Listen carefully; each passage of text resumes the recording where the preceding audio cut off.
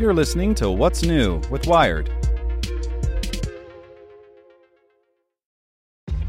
This episode is brought to you by ShipStation. You know, some things take a lot of work, like sending little robots to far-off distant planets. And just as that's challenging, so too is running a successful e-commerce business, especially when there's so much to do. So I want to introduce you all to ShipStation. Now, I love using ShipStation because of its easy-to-use dashboard, which makes managing orders and printing labels a breeze and super smooth. Oh, and the customer service is just out of this world. It's exactly what you need to help grow your business. Sign up for your free 60-day trial at shipstation.com/technews. That's shipstation.com/technews.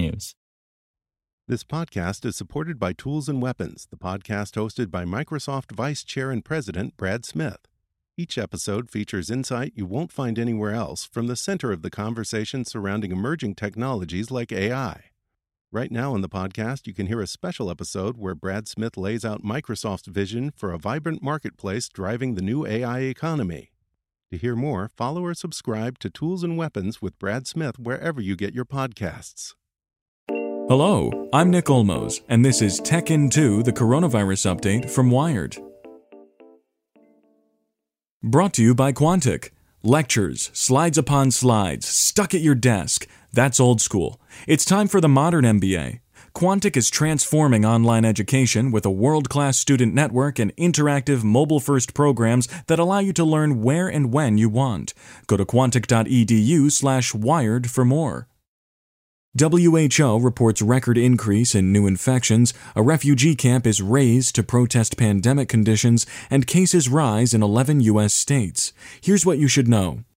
Sunday, the WHO reported the highest one-day rise in new coronavirus infections yet. Cases are increasing most rapidly in India, where there were 94,372 new infections reported Sunday, as well as in the U.S. and Brazil. Other countries that are seeing a resurgence include South Korea, Australia, and Israel, which is set to impose a second lockdown later this week. Moria, Europe's largest refugee camp on the Greek island of Lesbos, was burned to the ground last week by asylum seekers protesting the Greek government's response to coronavirus. After cases were detected earlier in September, officials quarantined the entire camp of about 4,000 children and 8,000 adults, rather than isolating only those infected and their close contacts. The decision, experts say, put thousands at risk of contracting COVID-19, including pregnant women and other vulnerable populations. In the U.S., COVID-19 cases are growing by 5% or more in 11 states spanning the country.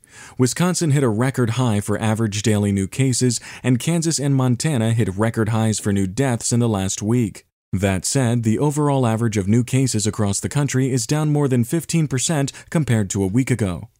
Want more news you can use? Sign up for the Tech In 2 newsletter at wired.com/TT.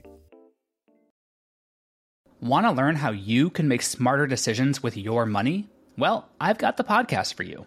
I'm Sean Piles, and I host NerdWallet's Smart Money Podcast.